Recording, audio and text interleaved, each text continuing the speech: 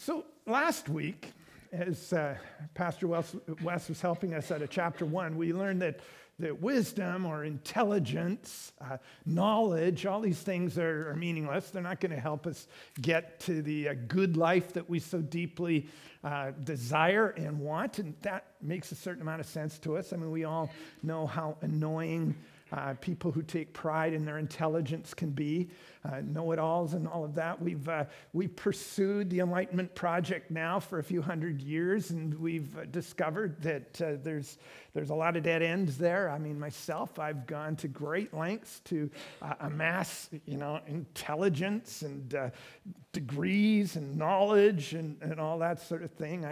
I achieved a PhD, which somebody lovingly told me actually stands for permanent head damage. And I think it's true. I think it's true. I mean, the more you know you'll never know. The deeper you go, the more you study, the less you understand, I think. It just confuses you, right? Like we look closer and closer at all of these things and just discover how much we're unaware of, how much we'll never know, how deeply lost we are in the universe.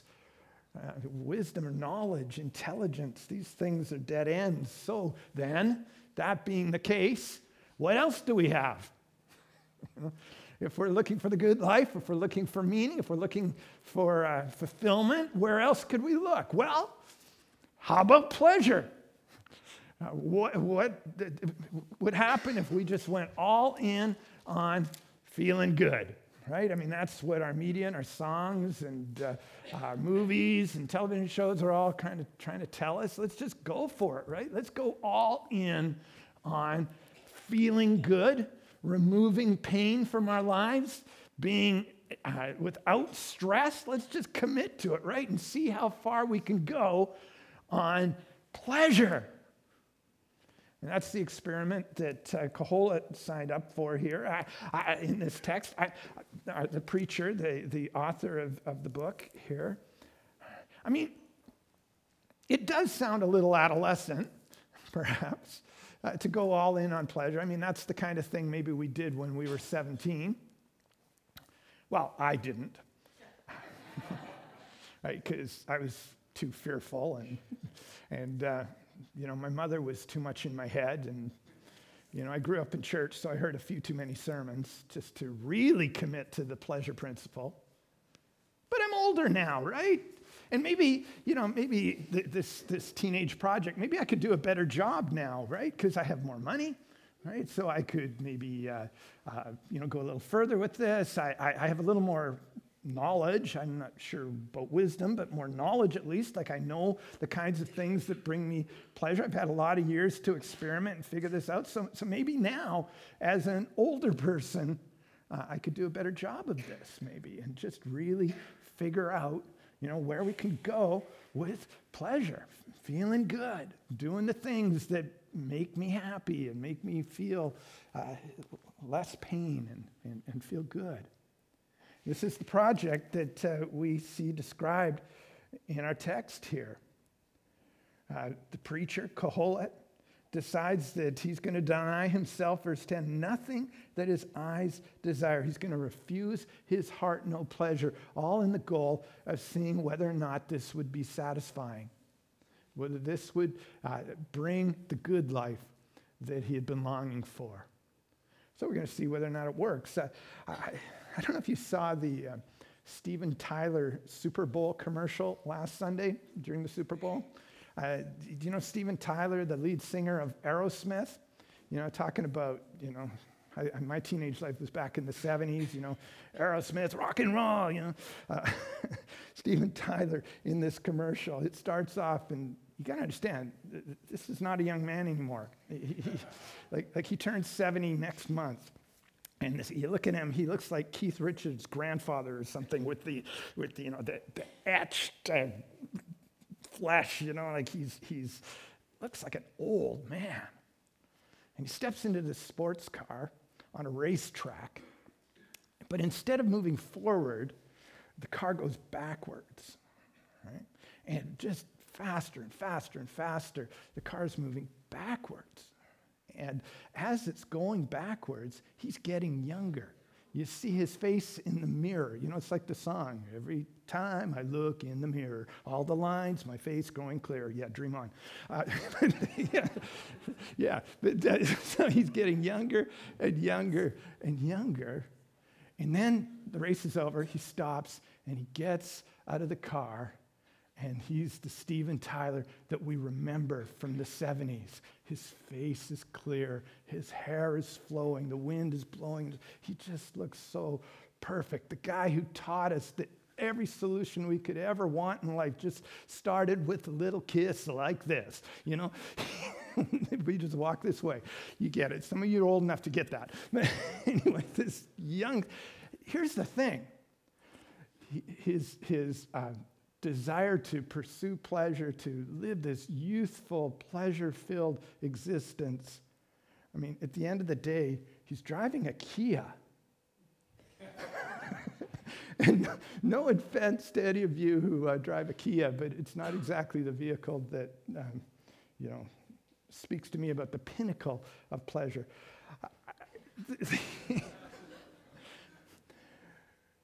The test here that our text is calling us to is to see whether or not pleasure is going to deliver what we want. If this youthful sense of perfection, of absence of pain, no lines in the face, just perfect freedom and comfort and pleasure is going to deliver what we think it will.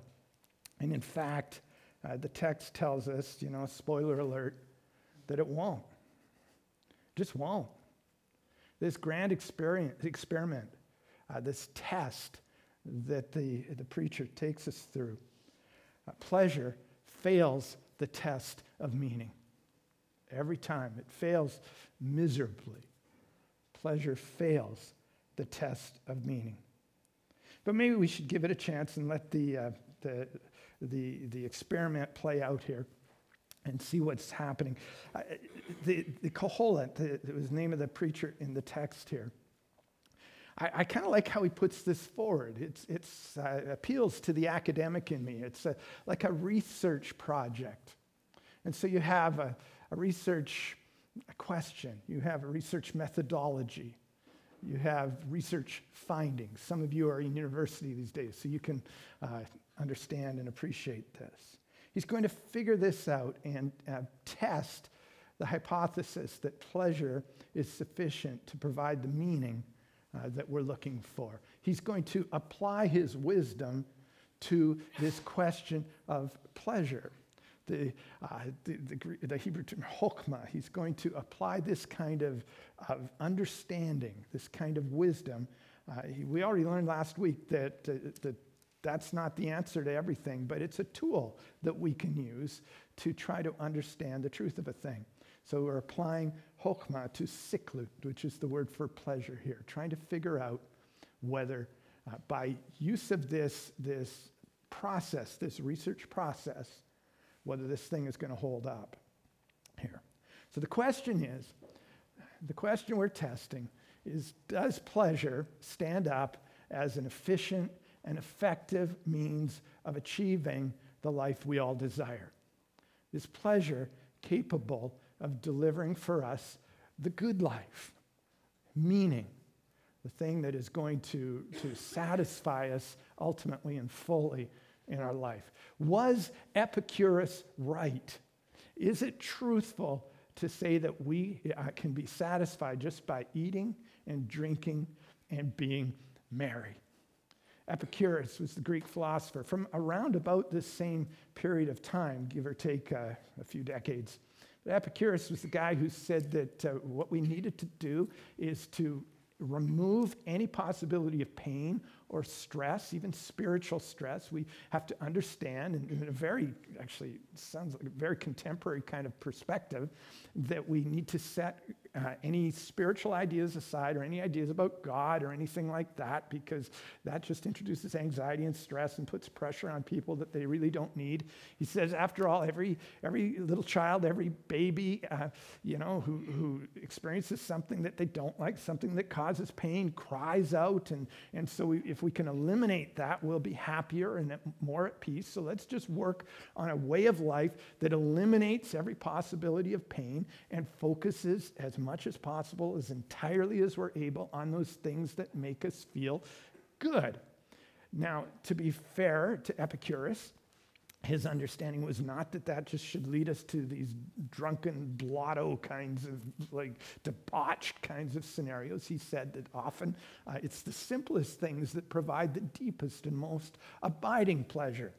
So we'll give him that.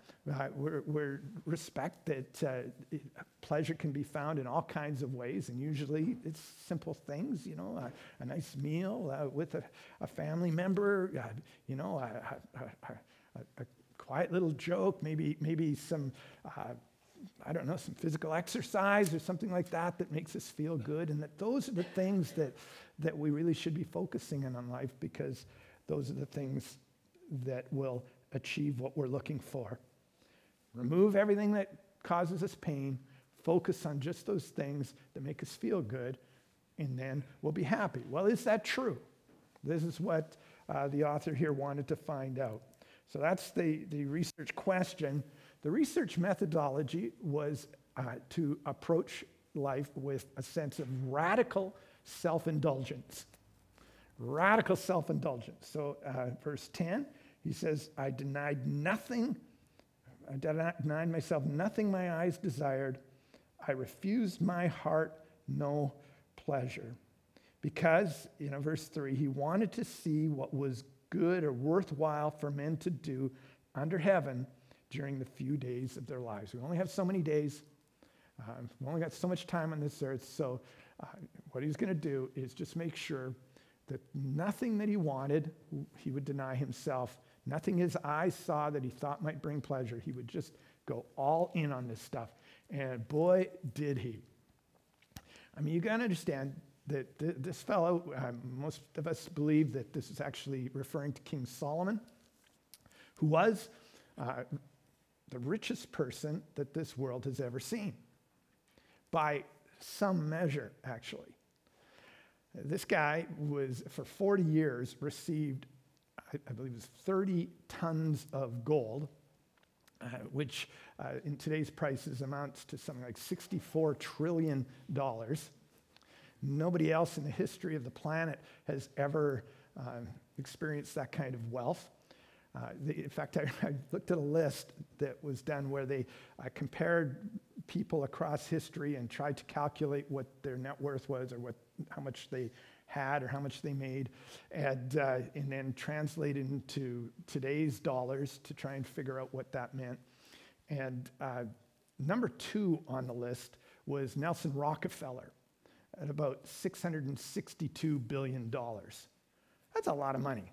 $662 billion. That's Nelson Rockefeller. I mean, you understand some of the people that we think of, like Bill Gates and Mark Zuckerberg, they're down the list a little bit these days. We think that people today are really rich, but by historic standards, not so much.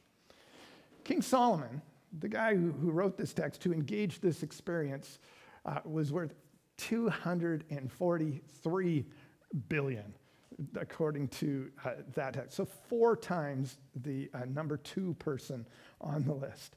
So this guy had means. He had the capability to make this a really powerful experiment. So he got into it, and he did everything he could imagine. Houses and lands and gardens, just all the things that were available to him at that time that made for beauty and pleasure. Reservoirs to water groves of flowering trees,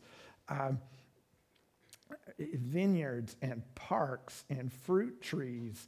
He bought male and female slaves and had other slaves who were born in the house, which is kind of distasteful to us. Of course, we understand that this was a different period of time, but understand also that if you really want to make this experiment effective, then you shouldn't have to worry yourself about such niceties as whether or not the people around you are having any pleasure, right? Because this is about my pleasure, right? So if I have to subjugate somebody else in order for me to feel the pleasure and good that I want to experience, then that would make for a full experiment here, right? So he wasn't afraid to subjugate others in the pursuit of his own personal pleasure in this regard.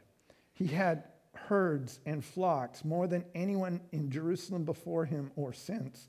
Silver and gold, we already described how much silver and gold he had. The treasure of kings, not just any king, but kings multiple, and provinces, whole regions, men and women singers, and a harem as well.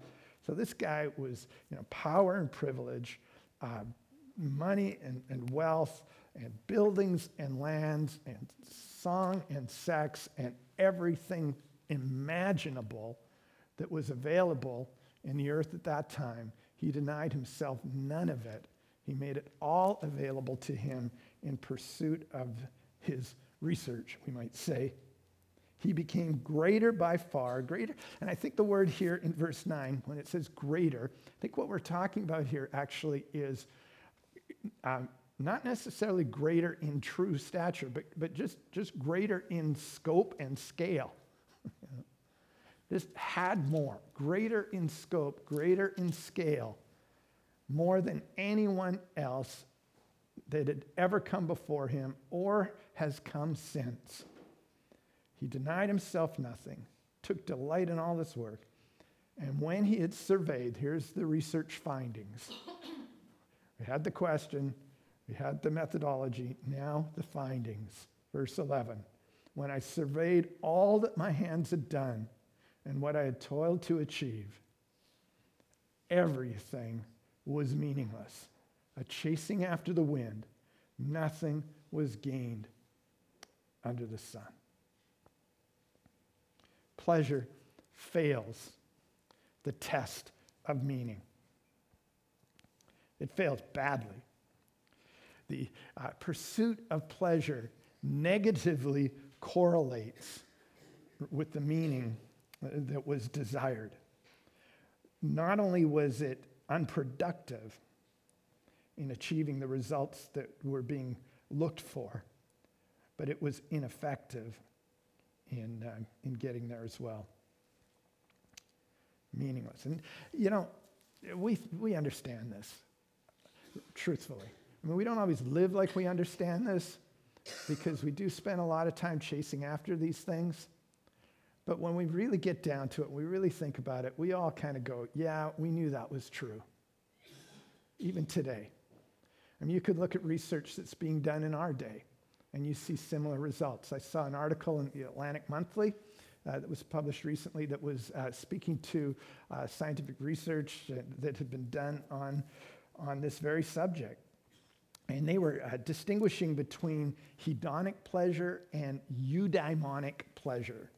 So eudaimonic, it's a Greek term, it means more of a sense of well-being, more of a sense of pleasure, not just sort of pleasure in the sense of feeling good, but joy in the sense of being well, if you understand the difference. And when it came to hedonic pleasure, which is all about, feeling good, that buzz you might get if you drink too much, or the just that incredible feeling when you rush down a roller coaster or something like that. Hedonic pleasure actually was found to be, what they did is they measured people who were experiencing intense amounts of hedonic pleasure without the corresponding eudaimonic pleasure. In other words, people who were focused on just feeling good. And they found that in those people, 75% of those people, as they measured how their body was physically reacting, they discovered the same result as people who were experiencing severe adversity in terms of physical ability to fight disease or to be, in good health even. So the pursuit of this happiness or these pleasant feelings was actually correlated with the adverse reaction that comes when your body is unable to fight off a disease, for example, in 75% of the people.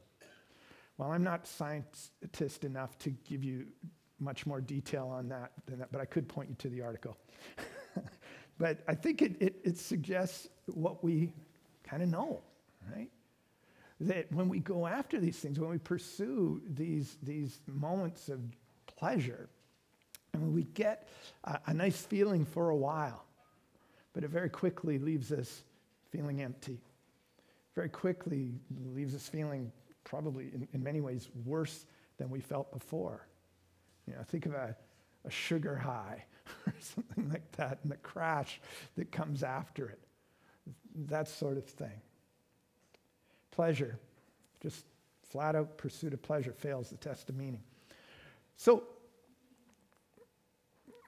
what do we have then? If not wisdom, if not pleasure, well, what can we pursue then? And maybe the answer is nothing, right? Maybe the answer is that there isn't anything. And the only reason we haven't been devastated by that idea is because we're still holding out hope, right? Because none of us have the money that Solomon had, and so we're still believing in our hearts somehow that we could have that happiness or that sense of well-being that we're looking for if we could just get that extra week of vacation, right? Or if we could just get that extra bedroom in our home, or that whatever it is. If we could just maybe go out for a nice meal more than once every other month. Maybe if we could have that kind of a beautiful meal more often, or if that guy would pay us a little attention, or if that girl would respond to our presentation. Maybe, we're still holding out hope that joy, that sense of well-being we're looking for could be there if we could get that thing that we've been pursuing. So we don't actually, in some sense, believe that there's a fault with the research. We just believe that we haven't fully got to the place of realization yet. And Solomon says, you can get there. You can get there, and you're still going to be disappointed. A lot of people, they go, they look forward to this great vacation. They spend thousands of dollars and months planning, and it's nice, but they get there. But there's a little problem, right? When they get there, they forget about the fact that they're bringing themselves with them. Longing for retirement. So you retire, and then all of a sudden, now what are you going to do? I'm still here, and I still got to deal with me. You know what I mean? And that can be a problem. So maybe nothing and it can bring the satisfaction. The only reason we haven't been devastated by that is because we're still hopeful, right? Like we still feel like there's something else we haven't achieved yet or haven't got to yet. Or maybe it's something else. Maybe the problem is we've got this confusion of means and ends. Like we're all focused on the end, the product of what we're pursuing, when actually it's all about the means to get there. Right? Because he does say here in verse 10 that he denied himself nothing his eyes desired. It says his heart took delight in all his work, and this was the reward of his labor. Verse 10. He took delight in the work. So maybe we've been confused. We've been thinking it's all about the product, the end, when actually it's about the means. Maybe it's the journey that is the reward, right? And not the destination. Have you heard that? I mean, some people will say that, and there might be something to it, that the joy, the well-being we're looking for doesn't come from achieving the result, but from pursuing it. From building it, from creating, from doing the good things, not so much about what those things result in, but in the work that it takes to get there, the toil. And that makes a little more sense on some level. I mean, we all know how there can be joy found in creating something, and then after it's finished, then you kind of almost feel a little bit empty, don't you, sometimes? So maybe it's all about what we're creating and not so much what we produce. I mean, that could be it. That could be a little closer. Or maybe another possibility is that the problem is that we're focusing our attentions in the wrong place. Because this whole experiment was set up to measure what was good under heaven during the few days of our lives. Verse 3. Verse 11. This was about what was going to be meaningful under the sun, which is a poetic way of saying while we live on this planet. While we go about our days on this earth. And maybe the problem that we have is that we're too focused on the temporary. We're too focused on this world and not focused enough on the next world. Maybe we're focused too greatly on ourselves and on our journey and not enough on the God himself who stands eternally above all this and looking over us. And I think now maybe we've got something worth considering. Because in the end of the day, it's not going to be about the pleasure we experience. It's not going to be about the work even that we do or the knowledge that we attain. It is going to be that the true and lasting and eternal joy and meaning and well-being that we've been looking for is found by grace in the presence of a creator God who loves us eternally and will sustain us forever in a sense of meaning and joy by his grace. I'm here to tell you that grace will pass every test of meaning. Pleasure fails. Grace will pass every test of meaning that pleasure merely fails. But I get it. I mean, pleasure it's great. I like a good roller coaster like everybody else, right? I like to feel good, right? I love it when, nice things happen, when somebody smiles at me and makes me feel warm inside. I was out for a walk this morning, and this crazy little thing, I saw these two birds kind of squawking at each other, and I just found, it made me laugh, I smiled. It felt good, right? It's pleasure. Is there anything wrong with that? Well, no. It's a good thing as long as you don't invest too much meaning in it, right? I mean, pleasure is great.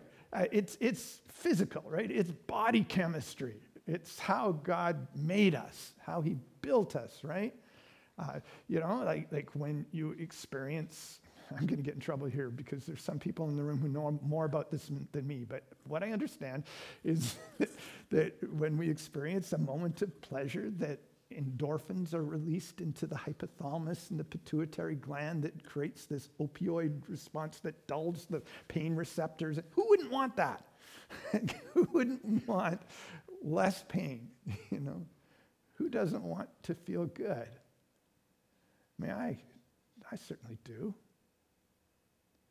But the problem is when we're overinvested in this sense of just happiness or the absence of pain, that we really abandon the things that really and deeply produce meaning in us. We understand, right, don't we, that the best things of life often come on the other side of pain. When we've had to struggle, when we've had to fight for something, when we've experienced the hardness and come out the other side in order to experience something good. Like, do we not understand or appreciate the productivity of pain? And if, like Epicurus, we believe that the goal is just to eliminate all possibility of pain, we've really lost something. We become empty. I mean, haven't you read Brave New World? Like this sense, no? Okay. Yeah, probably most. The sense that what we need to do is just kind of drug ourselves into this pain-free existence. It's no way to live. It's no way to experience the joy or the meaning that God intended for us. So here's the thing. God's going to take us through all kinds of stuff in our life. And some of it's going to be fun, and some of it's just going to be hard. Right? We're going to have stuff happens to us that we didn't control, things that happen around us, things that we probably wouldn't have asked for or desired. And there's going to be a part of us inside, just physically and naturally, that wants to repel that, wants to push it away, wants to avoid, wants to block it. We want to find the drug that will just make that go away. Well, don't resist it. Receive what it is that God wants to give you, because that's where you're going to find the real meaning that you're looking for on the other side of the challenge, on the other side of the struggle. But then there'll be other times that are going to happen when you do find something good that pleases you inside, makes you feel good. You don't have to reject that. You don't have to kind of like stoically say, "Oh, I'm a Christian. I can't indulge in pleasure." Well, no. Enjoy it, but turn it into worship. Right? When something good comes, the pleasure that we feel, see that as coming from the hand of God. Thank Him for it. Appreciate it. And appreciate the fact that the pleasure, the joy that we find in life comes from the sense that we have a good God that has created us and who loves us and has purpose for us in the world. Receive it that way. Take the pleasure and turn it into worship. Because God is good, and He loves us. And whether it's hard or whether it's great, whether the moment you're in, it could be anything or somewhere in between. Maybe it's just a kind of a flat moment. It's okay. We're moving in a direction toward the presence of God with whom we'll be forever, to know His grace and His glory. And we'll find not just a thrill in His presence, but we will know joy, true, lasting joy, absolute goodness, the thing for which we are created in His pleasure, by His pleasure, for His pleasure. And so, Lord, we would ask that You would help us to discern well our days and the things that we experience in our life. Lord, everything in advertising, everything in the music we listen to, it seems, and just the world around us seems to pressure us to, buy that diamond ring, to, spend all our money on that incredible meal, to do whatever it takes to drown our sorrows and to help us feel pleasure. And Lord, we're admitting to ourselves this morning, with the help of this part of Your word, we're admitting to ourselves in Your presence that's not going to cut it. That we know, Lord, we know You've taught us. We know that just running after pleasure is going to be unfulfilling in the end. And so, Lord, we ask that You would help us to a better way of being, a more mature way of viewing our times here in this world. Lord, that as we experience the hard things, that You would help us to find the joy that comes from seeing Your hand at work in us by pursuing the eternal thing through the hard thing, that we might find that joy on the other side. And Lord, as we experience good things, things that make us smile, things that make us happy, Lord, may we recognize that You are the author of every good thing. And when we turn those things into worship, that we might properly direct our emotions. Lord, we love You. We're grateful for every good thing You give us, every moment of peace, every opportunity for pleasure and joy. But Lord, help us not to trust in those moments. Help us not to see those moments as the end or the goal of our being. Help us to see that you are the end for which we live. You are the goal, the objective of our life, your glory, your pleasure. And in doing that, Lord, we know that you will care for us and you will love us. You'll bring us into that place one day in eternity when we will know all that you've created us to be forever. And we do look forward to that day. But in the meantime, we ask you for the strength, the guidance that will allow us to be faithful in good times or in hard. May it be, Lord, we pray in Jesus' name. Amen.